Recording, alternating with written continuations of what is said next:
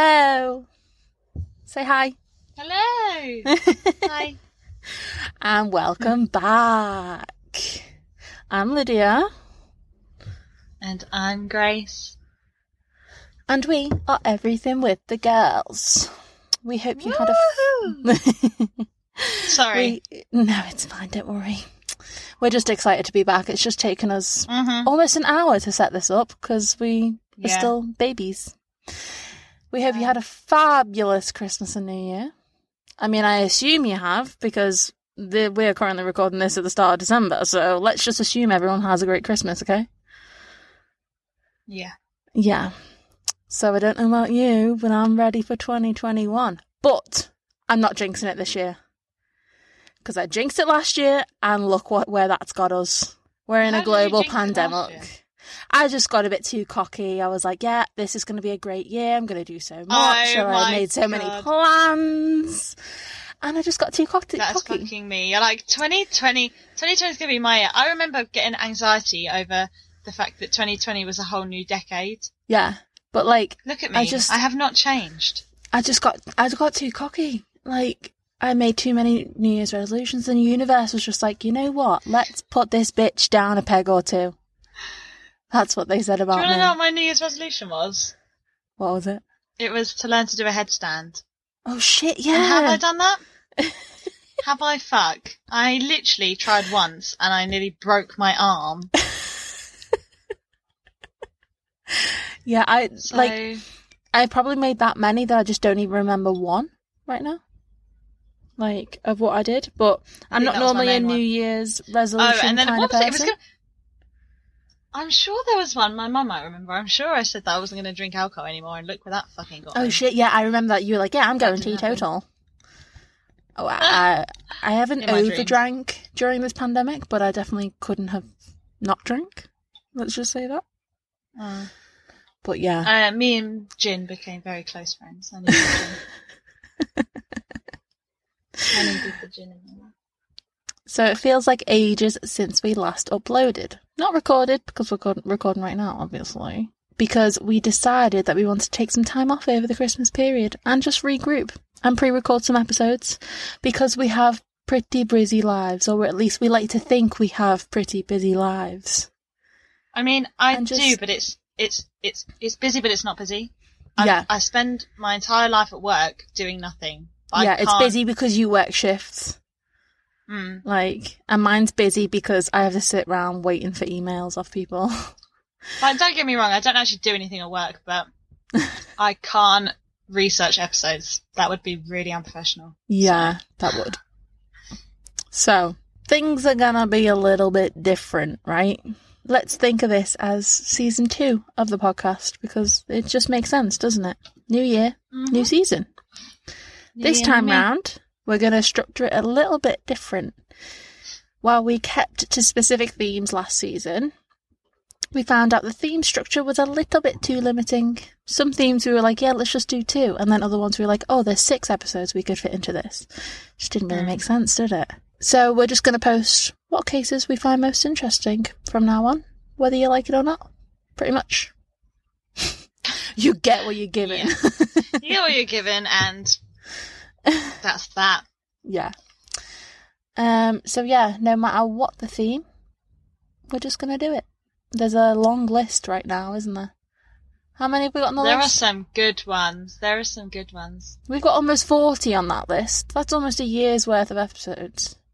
Oh, it is scary. We are on it. We are already ready for 2022. Yes. So for our first episode back, we're going to be talking about Mary Bell. One of the most notorious of child killers in the history of UK crime. Some might say anyway. I know people who've never heard of her. Have you ever heard of her? I'm trying to think. I feel like I have, but I won't know until we've done this podcast. Yeah. She was like the most evil child before John Venables and Robert Thompson.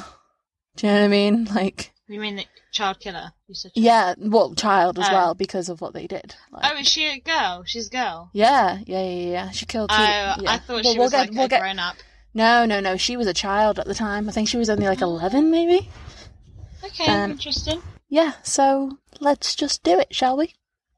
Let's go. I'm ready to learn and just expand my knowledge on Mary. You know? Yeah. On the 26th of May, 1957, Mary Flora Bell. That's a Flora, cute name. I like the name Flora. Yeah, but I'm kind of here for that. Mary was born in the West End of Newcastle called Scotswood. It is a close-knit working-class community, with local children frequently playing out in the derelict streets, often for hours without parental supervision. I feel like in the 60s, that was kind of normal. It was literally come home before dark, and that is it. You have free reign. Even when I was growing up, I remember my dad's, when he lived in Bracknell, he had the window of his kitchen overlooked the play area, the park, and me and Elliot were going playing around. But obviously, my dad was there. Oh, see, even in America, the place that we lived on, it was a bit like an estate, but everyone had a park and stuff. We would just go to the park on our own as kids, without parental supervision. Yeah, I feel like we did too. I think it wasn't until is it April Jones? Yeah, well, I was back here by then. Yeah. But it'd be once it gets dark, that's when you can come home, when the street lights come on. Mary was born to 17-year-old Betty McCricket. What a name. And it's not known who Mary's biological father was. Very controversial for the 1950s. Well, her mum was a sex worker as well. A 17-year-old sex worker. Yeah. Without a husband. But when it talks about the derelict streets, it was a very low class area. Do you know what I mean? Poor area. So for that area, it probably wouldn't have been that surprising. Do you know what I mean? Yeah. For the society standards, yeah.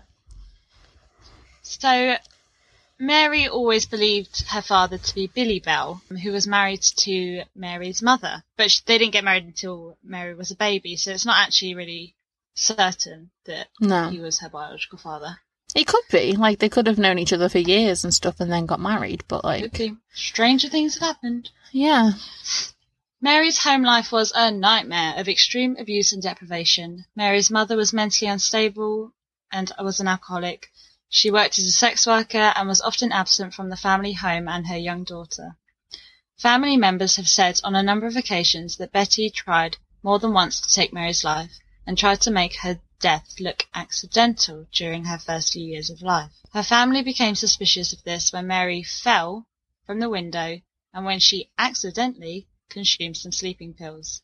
There's one time that a witness recalled seeing Betty give the pills to Mary, telling her they were sweets. I mean, if you're going to make sleeping pills in pink, I feel and blues, quite a lot of mums have done. I feel like mums have done that before to just get the child to shut up, give them a sleeping pill until it's just a sweet. Oh God! Not that I'm condoning that. Some have actually suggested that Betty suffered from the psychiatric disease Munchausen's syndrome by proxy. It's a disease where the parents, guardians or caregivers fabricate health problems for those in their care, normally their biological or whatever children. It's actually something that Dee Dee Blanchard had, and she would fabricate her daughter Gypsy Rose's illnesses for attention and money. That situation ended in Gypsy and her boyfriend killing Dee Dee in 2015. Have you seen that? Yeah, I remember that. Gypsy Rose, yeah, I remember that. Yeah, have you watched The Act on Prime? Have I? Maybe. It's got Joey King in. How else would I know about it? I feel like it's so weird. I've always known about it, but then I watched this. I think I binged it within a day. It's so weird. Well, we should do an episode on Gypsy Rose for sure. Yeah, I think she's on the list. There's some information that suggests that after the fall incident, Mary had suffered brain damage as a result, but now this damage is attributed to childhood abuse from her own mother. So it's not just from one incident, it's just an accumulation of everything.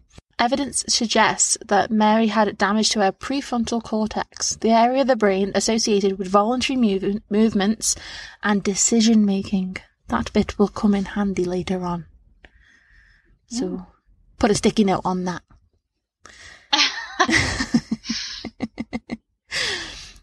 So in her work as a sex worker, Betty Bell which is her mother, she obviously got married to her and her name is now Belle, if that has confused anyone, specialised in playing the role of a dominatrix, as well as other BDSM roles, which mixed violence with sex. As we'll see later, this mixing of violence with pleasure may have had a hand in shaping young Mary's psyche. Betty would perform violent acts with and for her clients, and Mary most certainly bore witness to this behaviour. Imagine a child seeing a scene like that and the impression it left on her young, malleable mind. Well, that's very much the same thing as Rose West, yeah. Isn't it? Like, you're taught, like, because kids, they learn from absolutely everything they see. So if they see their mum working, doing all that, they're going to think it's normal and, like, for her to be treated in a certain way. With most serial, I mean, not all of them, but the majority of serial killers, there is a link in that they've been abused as children, and then they end up thinking that that's okay, or that that's normal. Mm. The single biggest predictor of whether or not a child would become a perpetrator or a victim of violence later in life is whether or not they have witnessed violence in the home as a child. I think we can all agree Mary witnessed an awful amount of violence because of the actions of her mother. The children at the Delaval Road Junior School bore the brunt of Mary's violent behaviour.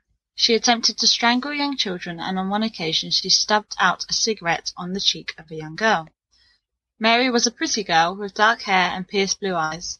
Her school teachers would comment how bright she is, but express concerns about her lack of feelings for other people.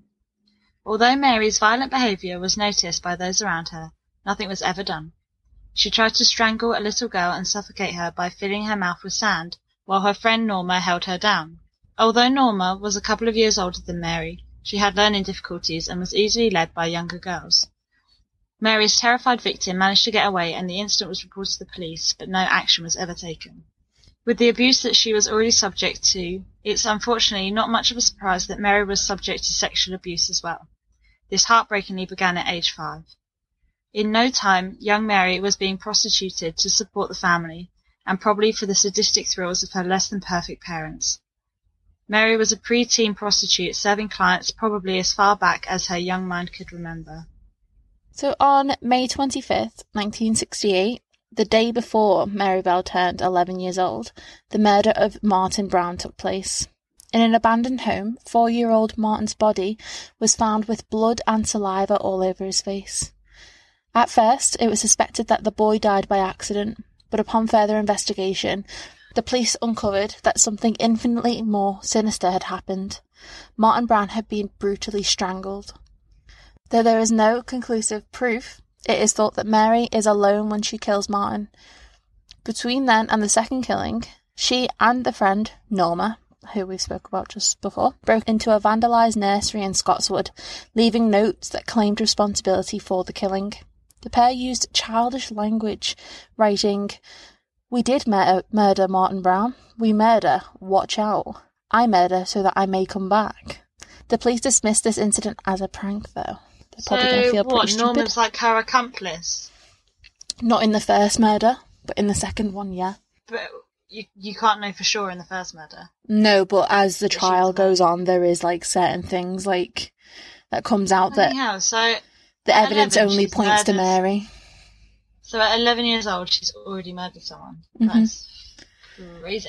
But yeah, the evidence only points to Mary in that first murder, but they can't rule out that Norma wasn't there. Like, she could have been watching, like... Probably. Yeah. Okay, so, 2 months later, on 31st of July, 1968, Mary, this time with her neighbour and accomplice, Norma Bell, murdered again. The victim is 3-year-old Brian Howe. After a walk with the pair, Brian is found on wasteland in a nearby area that locals call the Tin Lizzie. This time, there were disturbing signs and clues to the killer's identities. Police reports concluded that Mary Bell later returned to his body to carve an M into the boy's abdomen, and used scissors to cut off some of his hair, scratch his legs, and mutilate his genitals. The community, in a panic, looked for the perpetrators, and the police started to question children in the area. The police heard from a young boy who saw what had happened to Brian Howe. The young boy saw Mary tell her victim that he has a sore throat and gives it a massage, She then tightens her grip about his throat and doesn't let go.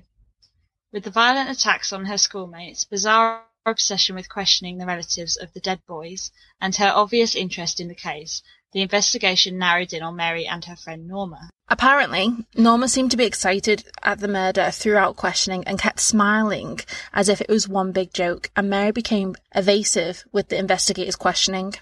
It was Mary, though, who would continue to act the most strangely.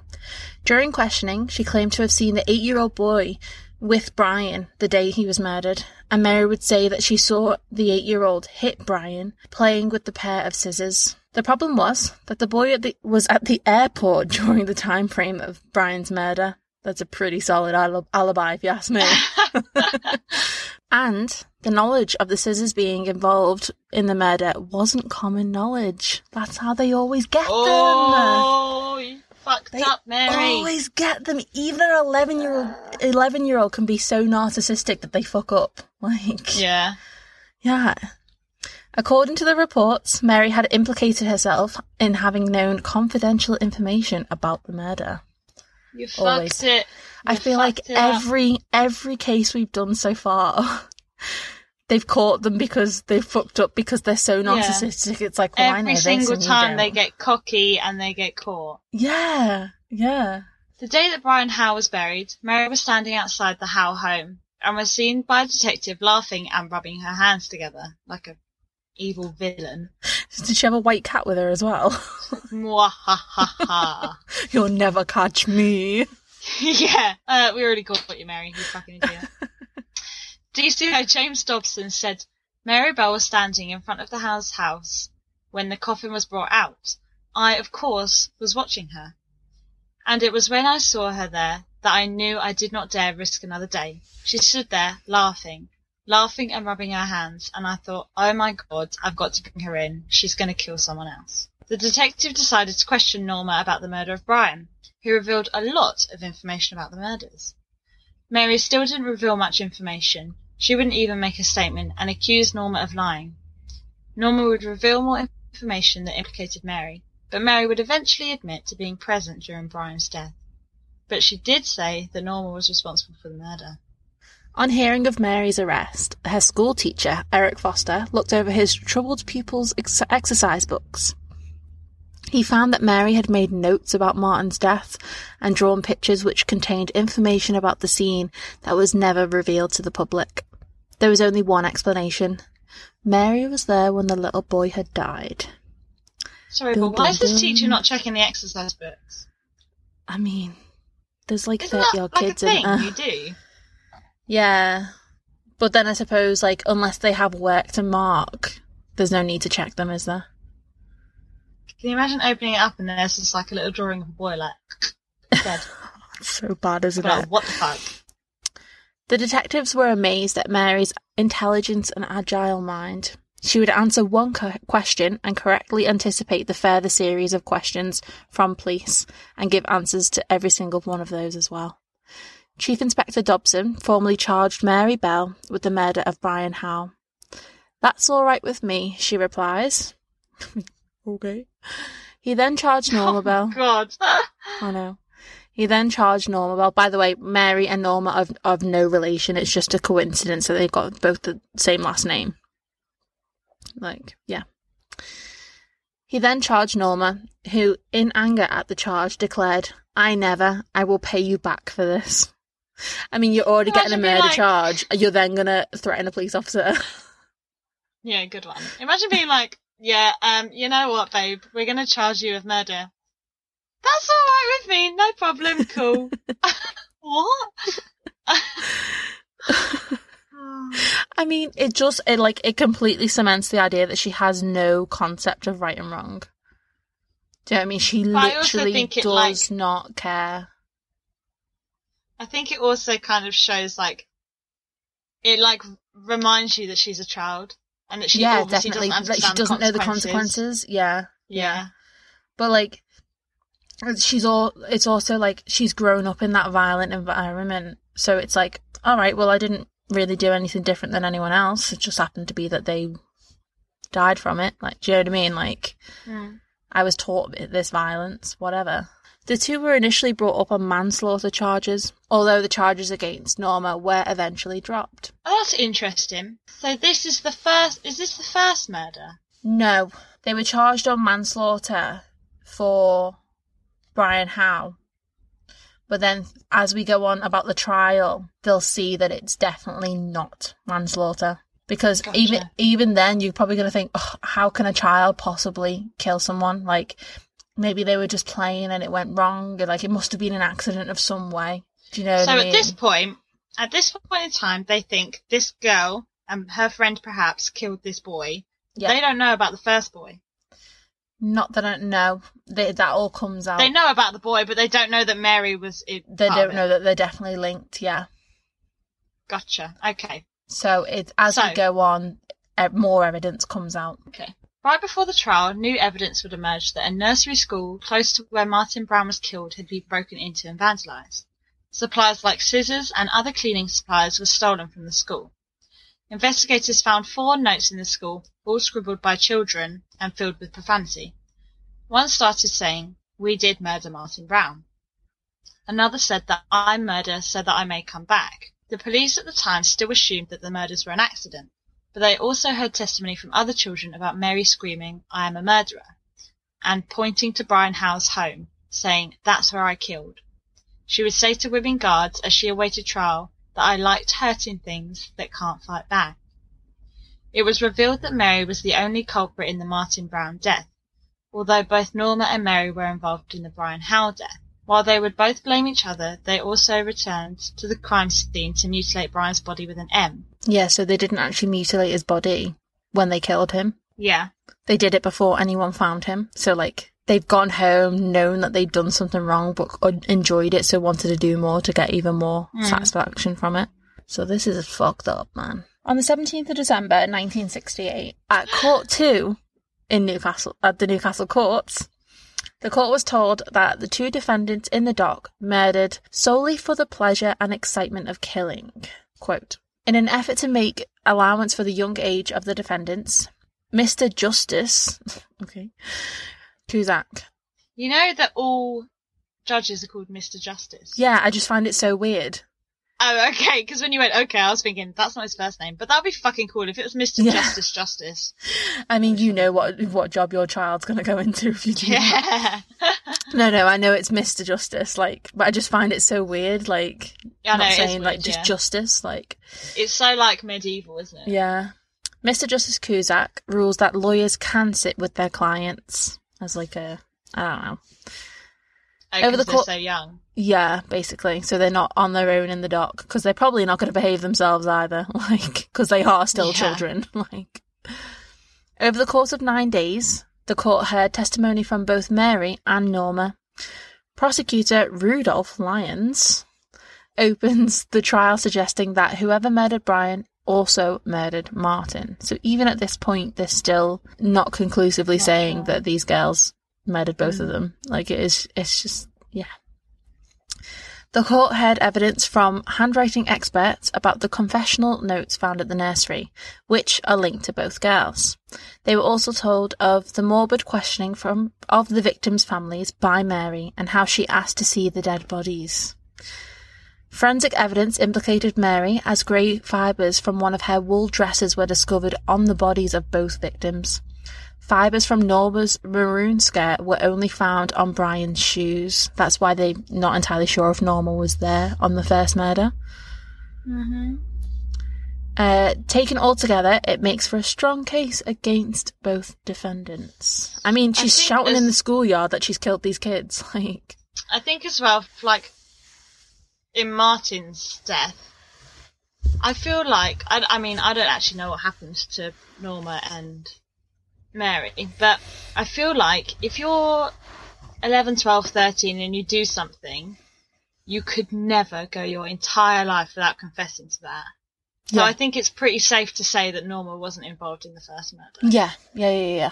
As with their police interviews, the sharp contrast between the 2 girls played out in court, particularly when they took the stand to answer the barrister's questions. Mary maintained her intelligent, dominating manner, giving witty quips to the lawyers. Observers called Norma a pathetic child who was overwhelmed by the trial. After the children's testimony, the defence called the psychiatrist who examined Mary. Dr. Robert Orton testified that she suffered from a psychopathic personality disorder and that she has demonstrated a lack of feelings towards others and is liable to act on impulse. I mean, we can all see that. Yeah.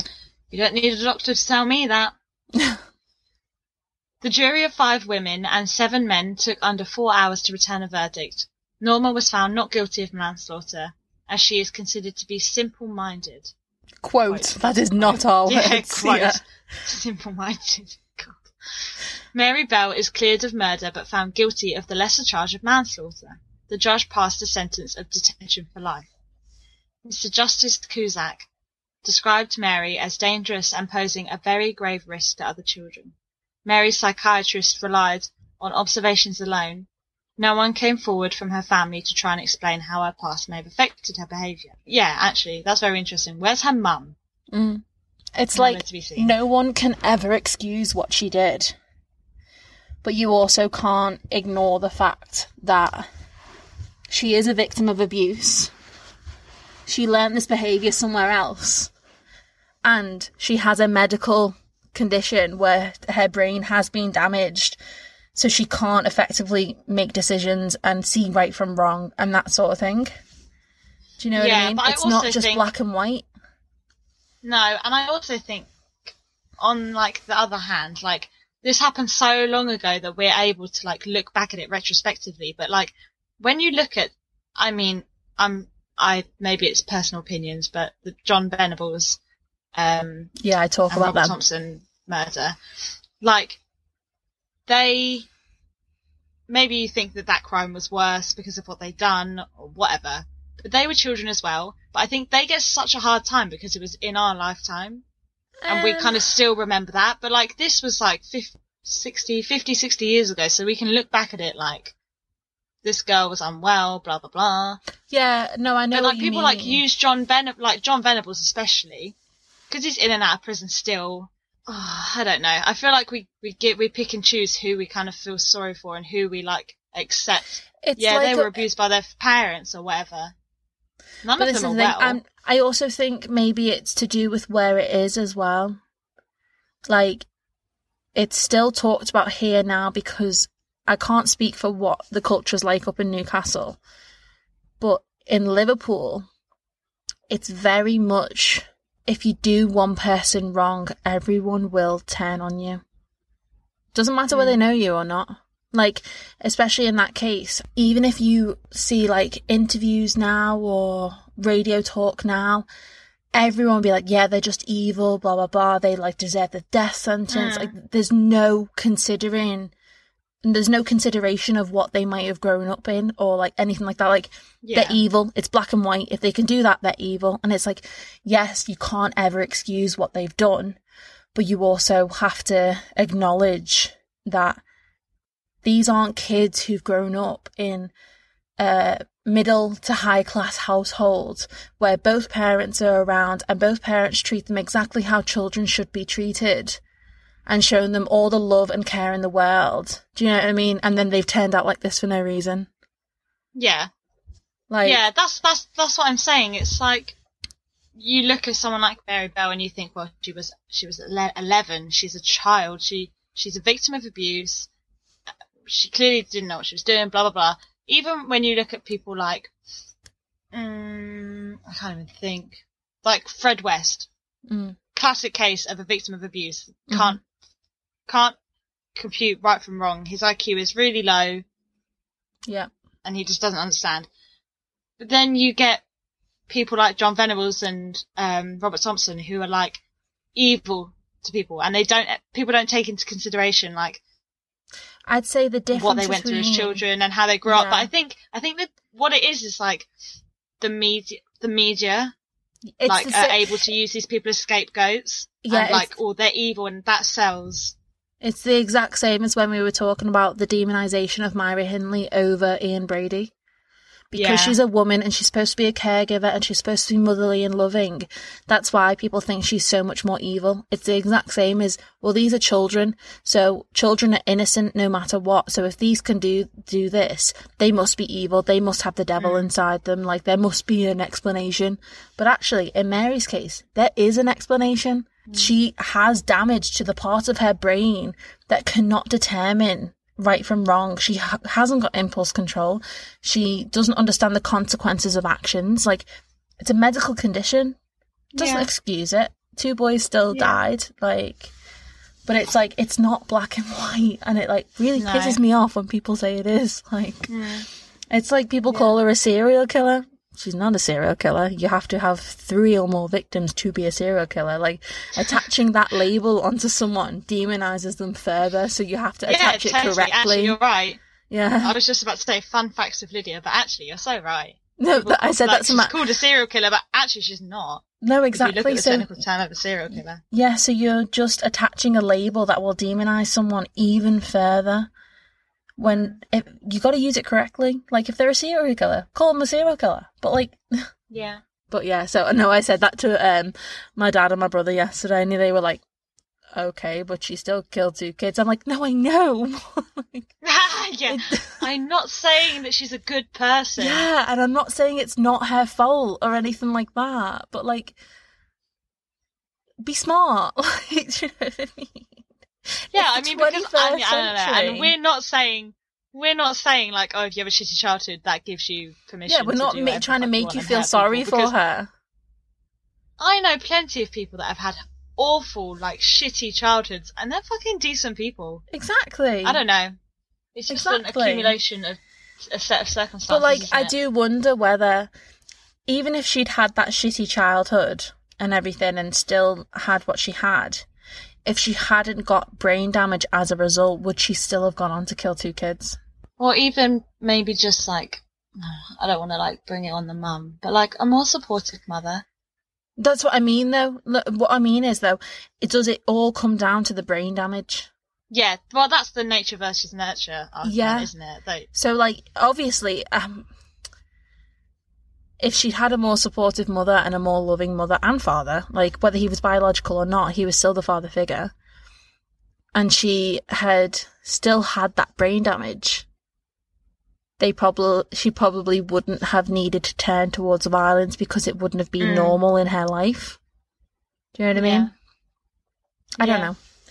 Food for thought. One of life's mysteries. Yeah, food for thought. So let's get on to the aftermath. So after her conviction, Mary was the focus of a great deal of attention from the British press, and also from the German magazine Stern. Don't really know why that's relevant, but let's just throw it in there. Yeah?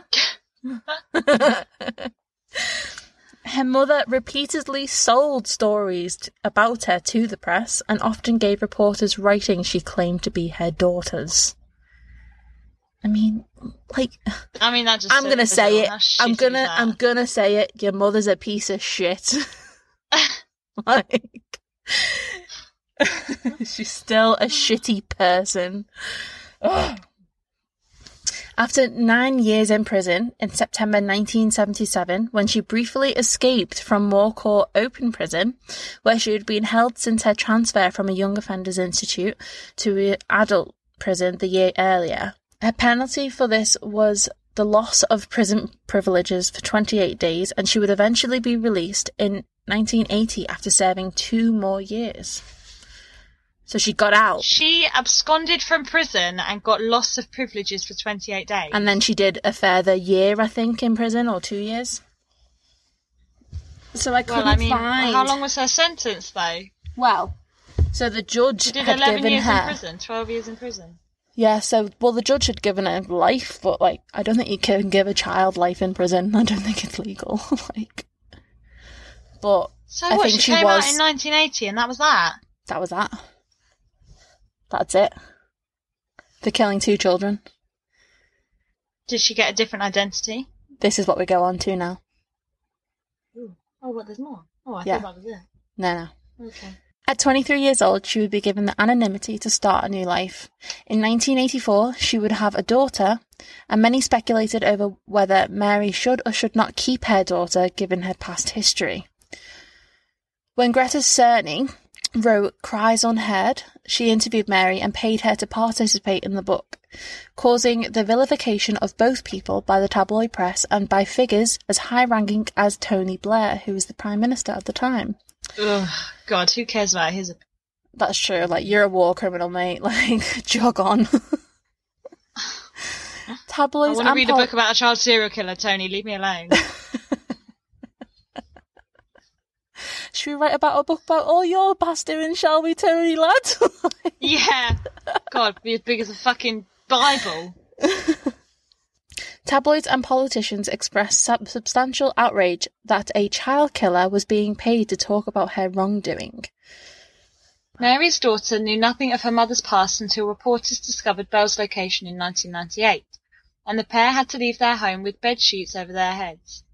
Belle's daughters... Can I just say, though, I think they actually had to leave the home with bed sheets like that because someone had like, tried to set fire to the house. Really? Yeah, because they found out who she was. Belle's daughter's anonymity was originally protected until she reached the age of 18.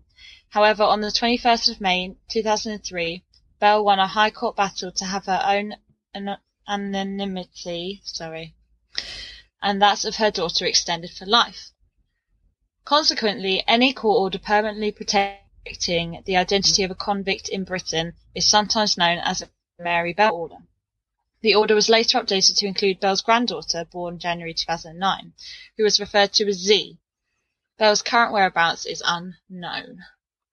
And I think her and John Venables, and Robert Thompson, are the only three to have had that extended period. I could be wrong, but I think we have mentioned it before. I don't know if John Venables had extended or if he's actually... No, John Venables just needed multiple ones. No, it's not even that. He's kept coming in and out of prison for child pornography. He's Yeah, been in prison like 6 times now, hasn't he? Yeah. So there we have it. The case of Mary Belle and the hair murders of Martin Brown and Brian Howe. It's a horrible case, but one that I personally find quite interesting. It's like with women who kill, because it is more glamorized of male serial killers. Like Ted Bundy is so glamorized because, he was supposedly handsome when he wasn't. He looked like a toe, but whatever.